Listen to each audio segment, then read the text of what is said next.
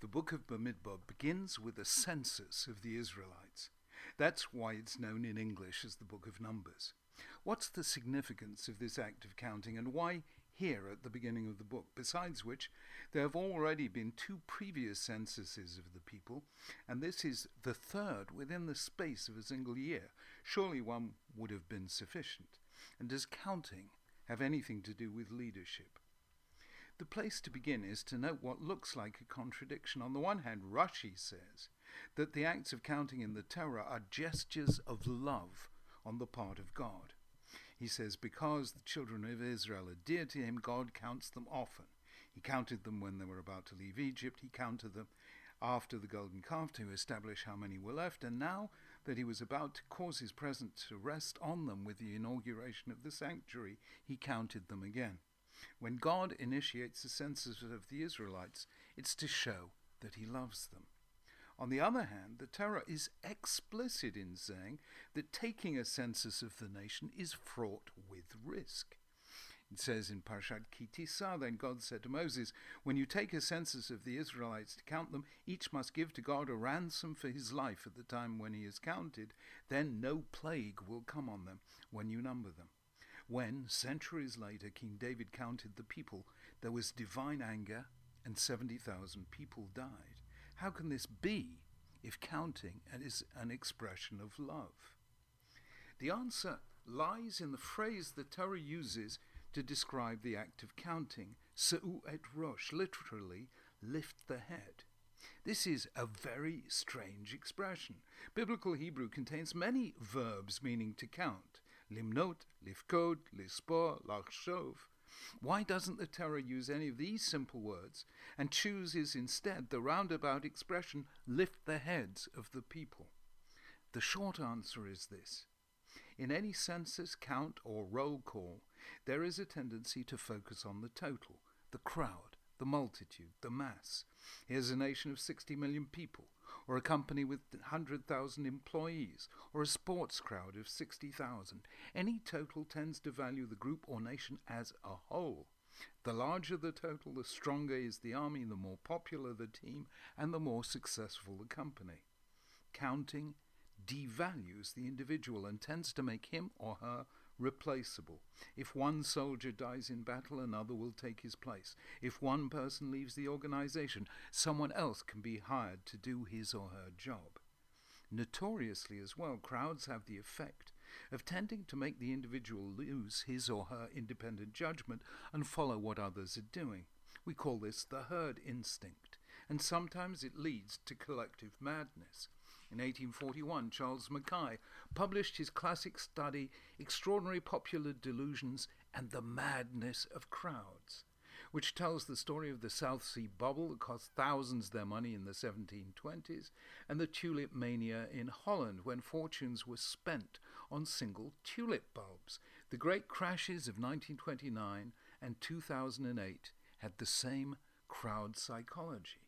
Another great work, Gustave Le Bon's The Crowd, showed how crowds exercise a magnetic influence that transmutes the behavior of individuals into a collective group mind.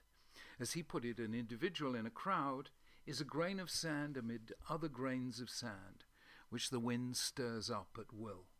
People in a crowd become anonymous. Their conscience is silenced. They lose a sense of personal responsibility. Crowds are prone to regressive behavior, primitive reactions, and instinctive behavior. They're easily led by figures who are demagogues, playing on people's fears and a sense of victimhood. Such leaders, said Le Bon, are especially recruited from the ranks of those morbidly nervous, excitable, half-deranged persons who are bordering on madness. Gustave Le Bon wrote that in 1895, and it's a remarkable anticipation of Adolf Hitler. It's no accident that Le Bon's work was published in France at a time of rising anti-Semitism and the Dreyfus trial. Hence the significance of one remarkable feature of Judaism. Its principled insistence, like no other civilization before, on the dignity and integrity of the individual.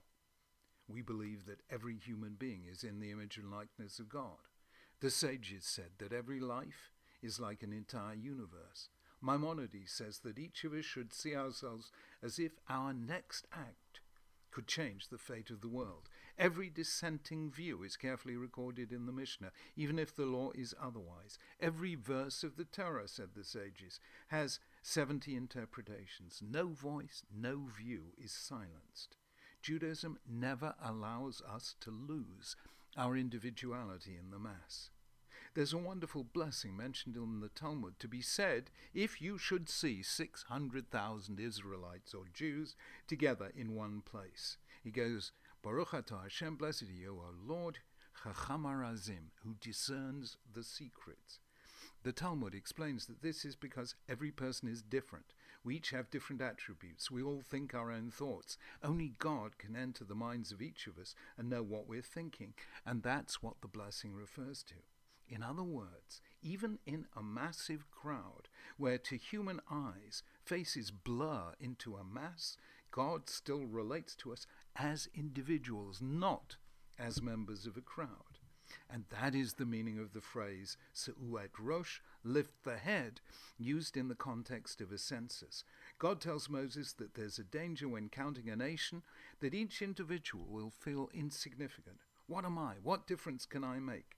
I am only one of millions, a wave in the ocean, a grain of sand on the seashore, dust on the surface of infinity.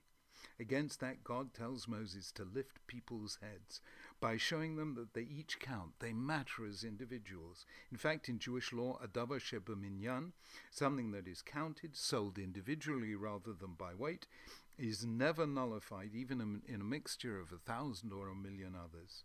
In Judaism, taking a census must always be done in such a way as to signal that we are valued as individuals. We each have unique gifts. There's a contribution that only I can bring. To lift someone's head means to show them favor, to recognize them. It is a gesture of love. There is, however, all the difference in the world between individuality and individualism. Individuality means that I'm unique and a valued member of a team. Individualism means that I'm not a team player at all. I'm interested in myself alone, not the group. Harvard sociologist Robert Putnam gave it a famous name when he noticed that more people than ever in the United States are going 10-pin bowling, but fewer than ever are joining bowling teams. So he called it bowling alone. MIT professor Sherry Turkle calls our age of Twitter, Facebook, and electronic rather than face-to-face friendships being alone together. Judaism values individuality, not individualism. As Hillel said, if I am only for myself, what am I? All this has implications for Jewish leadership. We're not in the business of counting numbers. The Jewish people was always small and yet achieved great things. Judaism has a profound mistrust of demagogic leaders who manipulate the emotions of crowds. Moses at the burning bush spoke of his inability to be eloquent. I'm not a man of words. He thought this was a failing in a leader. In fact, it was the opposite. Moses did not sway people by his oratory. Rather, he lifted them by his teaching. A Jewish leader has to respect individuals. He or she must lift their heads. However large the group you lead, you must always communicate the value you place on everyone, including those others exclude, the widow, the orphan, and the stranger. You must never attempt to sway a crowd by appealing to the primitive emotions of fear or hate. You must never ride roughshod over the opinions of others. It's hard to lead a nation of individuals, but this is the most challenging, empowering, inspiring leadership of all.